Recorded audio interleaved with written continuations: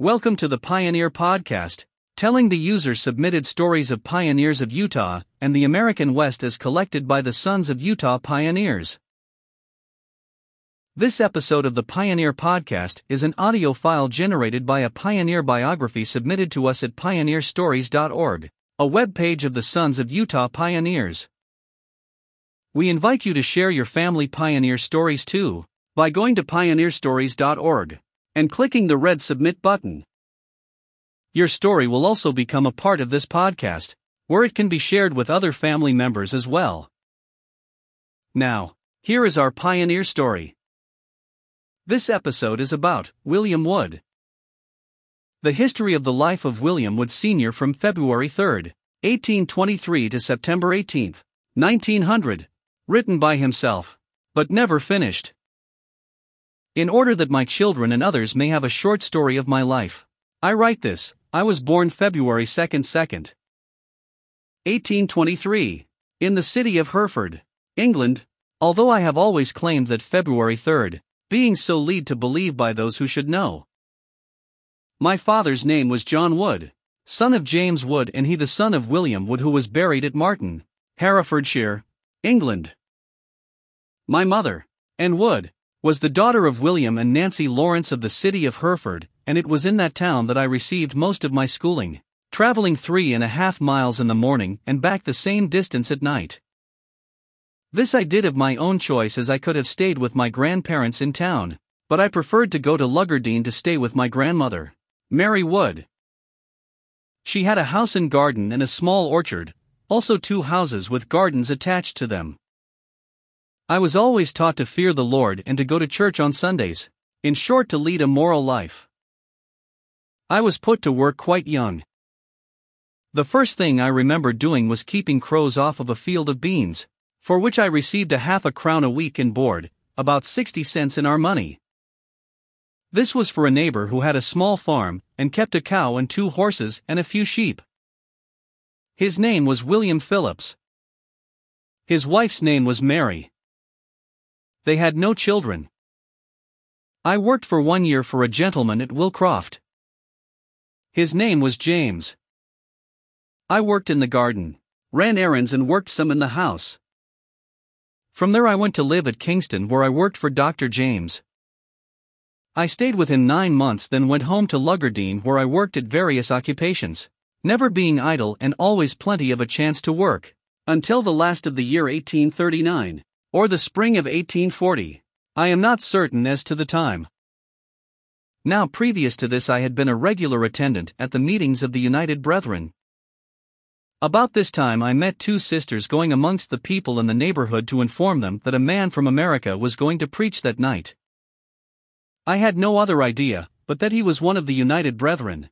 Being a foreigner, would probably speak some other language. So more out of curiosity than anything else I went, and for the first time in my life I heard the gospel taught, as it was anciently taught by Jesus Christ and his apostles. The elder who preached that night was President Brigham Young, and seemed to me that I knew that it was the truth, as I had a strong testimony of it and intended to obey it. But that was the question with me. I knew well that if I did get baptized, I would be turned out of work, and in that country if you do not work you do not eat. So I put off going into the water.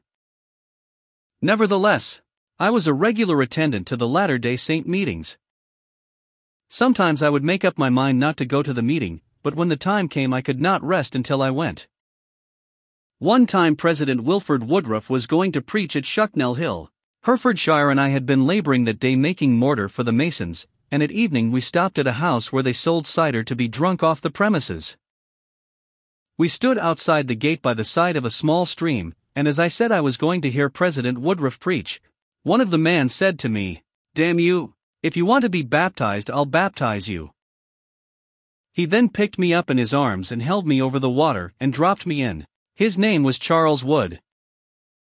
I got out and in my wet clothes went to the meeting, then walked home, a distance of 2 miles. I experienced more or less opposition to my joining the church until at last I concluded to be baptized. I was baptized by Elder Phillips Green in the River Lug on the 23rd day of September, 1840. This was done in the night. At the same time, John Dustin and Cornelis Tayron were also baptized. Although done at night, it was all over the neighborhood the following day. And very soon after, the devil and his agents began to work. I, with 2 or 3 others, were working in a stone quarry for Mr. John Freeman, and some of our church works being given to him, he became mad and frothed at the mouth and ordered us off his premises, never to set our feet on his land again. Things began to get dark. Still, I had a testimony within me that I had embraced the truth, and no one could persuade me otherwise. I was taken back to work by Mr. Freeman twice in the hopes of reclaiming me, but when I said that I know that Joseph Smith was a true prophet, I was given up, and they explored other tactics. One night I went to a meeting, and the next day I was ordered to leave home and not go there anymore, unless I would stay away from the Mormons. There I was without money or food of any kind, no place to sleep, only in a barn. I sometimes walked the road most of the night, and some of the brethren gave me a few frosted potatoes. I went 3 days without any food. I was so weak I walked with a stick, and meeting Mr. Freeman one day, he thus accosted me. "Well, Wood, what do you think of Joseph Smith now?" I answered him, "I think he is a prophet, sir." He then asked me when I had eaten anything. I told him 3 days ago. Then he said, "Come up to the house and have something to eat." I went up, and a good meal was set before me, and in front of my plate was set a book for me to read while eating. Also his wife and daughter sat near me, telling me about the wickedness of the Mormons. I paid but little attention as to what was said, but after eating I departed after thanking them for their kindness to me. I being without work and could not get any there, I was persuaded by a brother and his son to join them, and go to West Bromwich to look for work, which I accordingly did. His name was John Tyler, and his son's name was James Tyler. We started out, the father having control and management of our affairs, of what little we had, and I soon found out that I had got into the wrong pew. As public houses were very plentiful in that part of the country, John Tyler would not go by without calling to drink to their health. I suppose this continued on until he had pawned all his own clothes that he and his son could spare, and also a coat of mine. Thus I was left in shirt sleeves.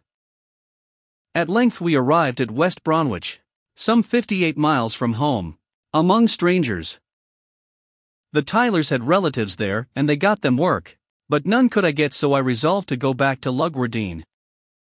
I traveled to Birmingham, a distance of 6 miles, and stayed at a brother's house of the name of Riley. I sat up in a rocking chair all night, and in the morning, having received a piece of bread with large spread on it before starting, I traveled to Worcester, some 26 miles, by a little after dinner time. I had then some 24 miles to go before I could get back to Lugwardine, which I did, although it was some time after dark when I reached there. The next day my feet were one solid blister on the bottoms. After going without food and shelter for myself to lay down on, for a month or two, that is, I had little to live on, the Lord opened up the way for me and turned the hearts of the people towards me, so that I had some calls to go to work, more than I could fill. When harvest time came, I joined some men and worked all through harvest, earning more money, more than it took to support me, and as a family by the name of Green was about to emigrate to New Orleans, they loaned me £3, and a girl with whom I had no acquaintance came and gave me a sovereign, so that I had enough money to come to America. We started in the year 1842, and came to Liverpool, and took passage to the ship Medford, for New Orleans. She set sail from Liverpool on the 23rd day of September, 1842. Just 2 years to the day since I had joined the church. Elder Orson Hyde, one of the 12 apostles, was president of the company, which consisted of 268 souls. When I landed at New Orleans, which was on the 14th of November 1842, I was in a strange country without means to go on up the river, as the rest of the company were going to St. Louis, Missouri. And it looked to me at that time rather discouraging. However, I said nothing but remained on the steamer with the rest until all were ready to take a ship for St. Louis. When Sister and Dustin came to me and asked me what I was going to do. If I wanted to go on up the river, they would pay my passage to St. Louis. There were about 400 Dutch steerage passengers on board, so the Latter-day Saints had to sleep on the hurricane deck, but this was no hardship as the weather was warm. At length we arrived in St. Louis, and it was there that everybody had to look out for him or herself. As the 400 Dutch were all looking for work, it was almost impossible to get anything to do. At last I met a gentleman, asked him for works, and he said that he never had work, but knew a friend of his from whom I might get work. He took me down to number 3, Water Street, to a store kept by Ames & Son, and there I was employed until the ice broke up on the river, which was about 3 or 4 months, when I with 2 other Latter-day Saints took passage on the steamboat Leander for Nauvoo, Illinois, where we landed on the 6th day of May 1843. As soon as we arrived, Phillips Green, William Green and myself went to see Joseph Smith the prophet. This is the end of his own writing. From there on he shared the persecutions and mobbing of the saints. He was at Nauvoo when the prophet Joseph Smith and his brother were assassinated. He was also present at the meeting when the mantle of Joseph Smith fell upon Brigham Young, when he looked and spoke with the voice of Joseph Smith, the prophet. One day while crossing the Mississippi River on foot, the river at that time being frozen over with thick ice, 1/3 of the way across he heard a voice say, "Go back and get a pole." He stopped for a second, but could not see anyone, so went on again. It was repeated the second time and again the third time, "Go back and get a pole." By this time he was almost 2/3 of the way across. He wondered at the meaning of the voice which he had heard, for there were no poles for miles and miles from there. But obeying the voice of warning, he turned back, and when he reached shore from which he had started, a pole about 18 feet long lay in the exact spot from where he had started. Picking up the pole and holding it in front to him, he reached the exact spot from where he had turned back and gone just a few feet farther when the ice broke, and he slipped into the icy waters of the river. The ends of the pole he was carrying hit solid ice, and by its aid, he was able to draw himself to safety. He was with the body of the saints on their western movement, when the call came for 500 of their gallant men to volunteer to fight in defense of the government against Mexico. He enlisted in the Mormon Battalion July 16, 1846, marching with the company from Council Bluff, Iowa, over a trackless plain where foot of man had never trod. On that perilous journey he helped to make roads, dig wells, and suffered untold agonies from hunger and thirst while marching on the desert day after day in the blazing Sunday. He was discharged at San Diego, California on July 16, 1847. A letter written to his father and mother in Lugardine, Herefordshire, England, written by William Wood to his family in England. With my pleasure I take up my pen to write to you, hoping it may find you all in the enjoyment of good health as much as I am at present. It is nearly 5 years since I left England. I wrote one letter to you, but never received an answer to it. The reason why you have neglected me I do not know. Although we are thousands miles apart, you may be assured that I have not forgotten my parents, who gave me birth, faith, nor ever shall. No doubt you are anxious to know where I am and what I am doing. In the first place I would say I am in the town of Angeles, Upper California, about 25 miles from the shores of the great Pacific Sea. You may ask what brings you there. The answer is our church was settled near or in Nauvoo, and the mobocrats were continually rising in opposition to us, burning our houses, destroying our grain, and committing other acts disgraceful to civilization. So the whole body concluded to leave, and go to some place remote from these men where we could worship God according to the dictates of our own consciences. With this view, we left and were journeying with our teams, when the United States government sent an invitation for so many men to enlist in the service for 1 year to march against the Spaniards in New Mexico. Accordingly, 500 men enlisted and left their families to be taken care of by the church. This was on the 6th day of July, 1846. So now we have served our time, got our discharge, and had but little fighting to do. First we marched to Santa Fe, the capital of New Mexico. Passing several small towns, from thence we marched to Sonora, to the town of Tucson. We left there for the San Diego seaport on the coast of California.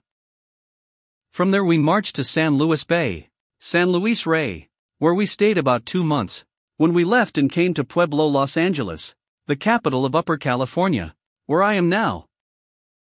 We were among the Spaniards nearly 8 months. I expect to leave this place in a few days for the purpose of going to meet the church. They will settle about 500 miles from here, near the Great Salt Lake.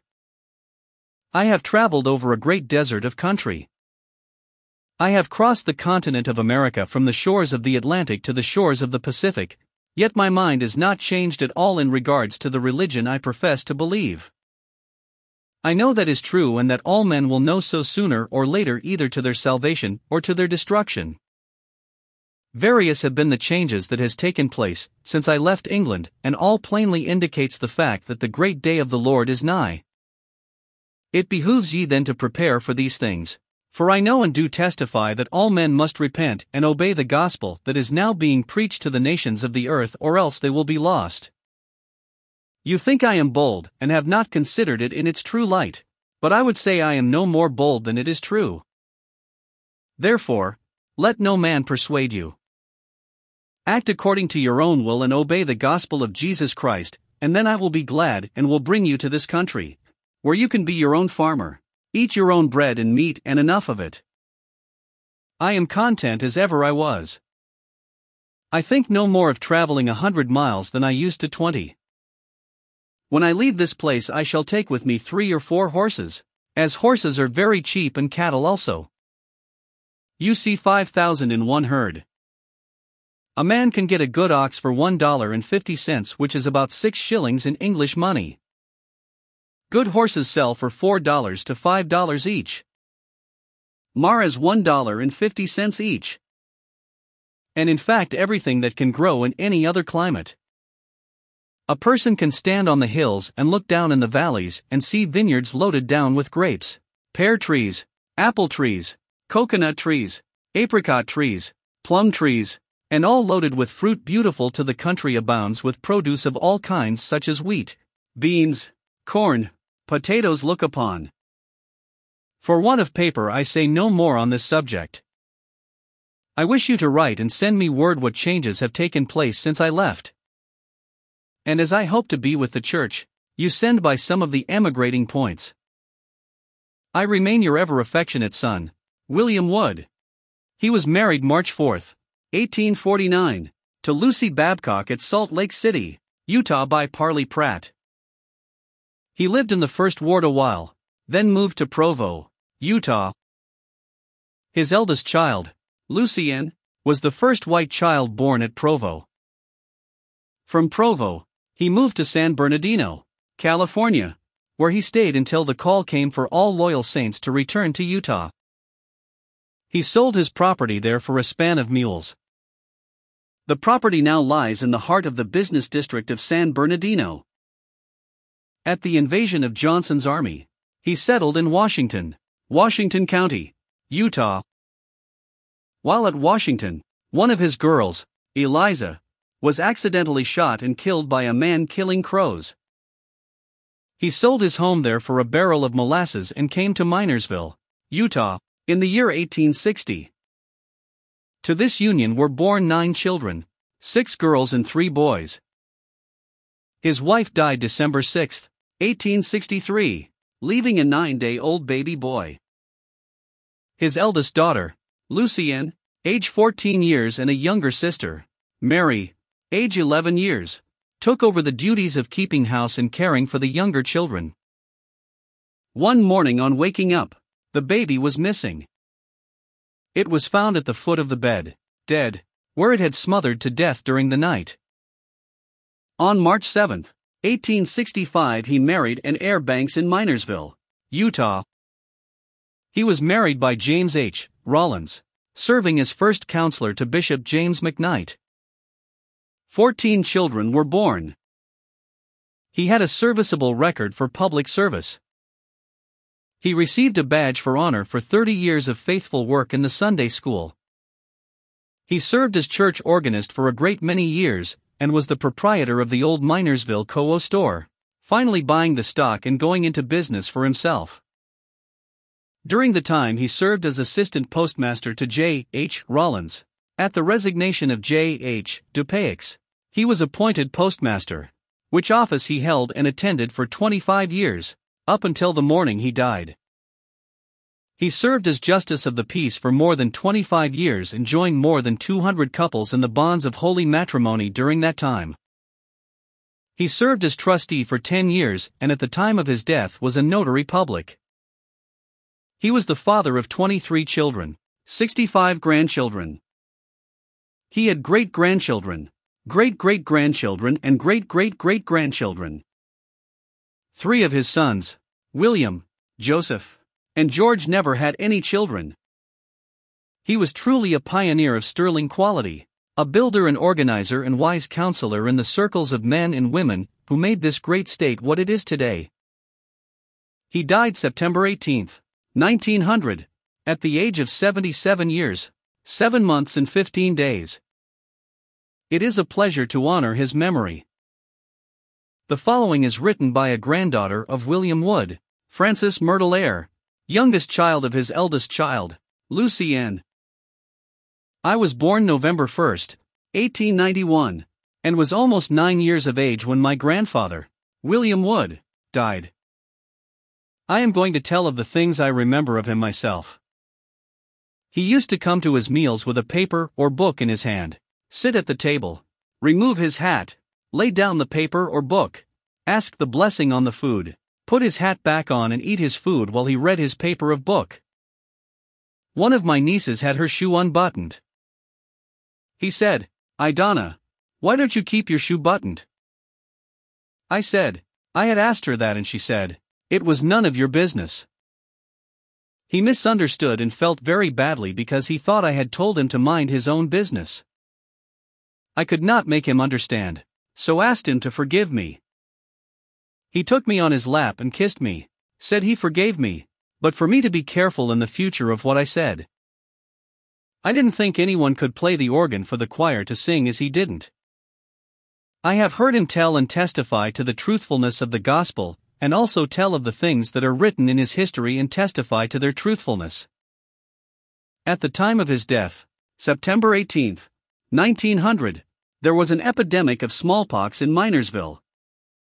That morning he had milked and fed his cows, fed his horses and drawn water out of the well to water them all, as the water was out of the kitchen, so they could be all cleaned out ready for fall watering in the fields.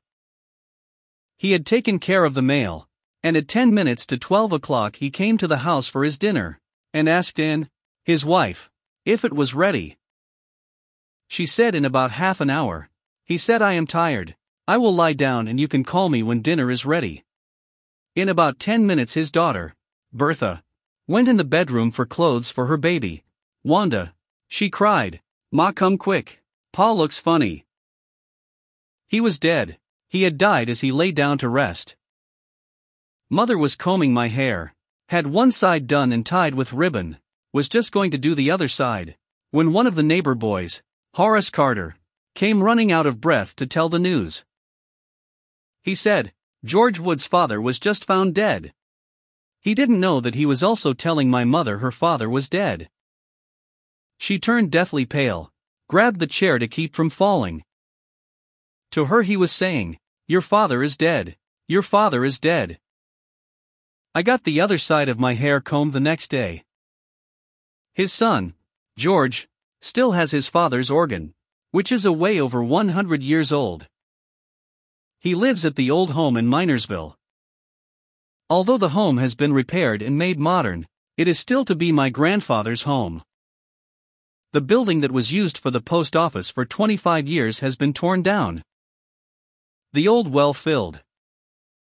Thanks for listening to the Pioneer Podcast. We would like to invite you to subscribe to and share this podcast with others. Also, please leave us a review at the iTunes store that helps us more than anything else. If you would like access to more content and information about our pioneer history, join us at su.p.online.org, the online community of the Sons of Utah Pioneers. That's su.p.online.org. Goodbye until next time, from your friends at the Sons of Utah Pioneers.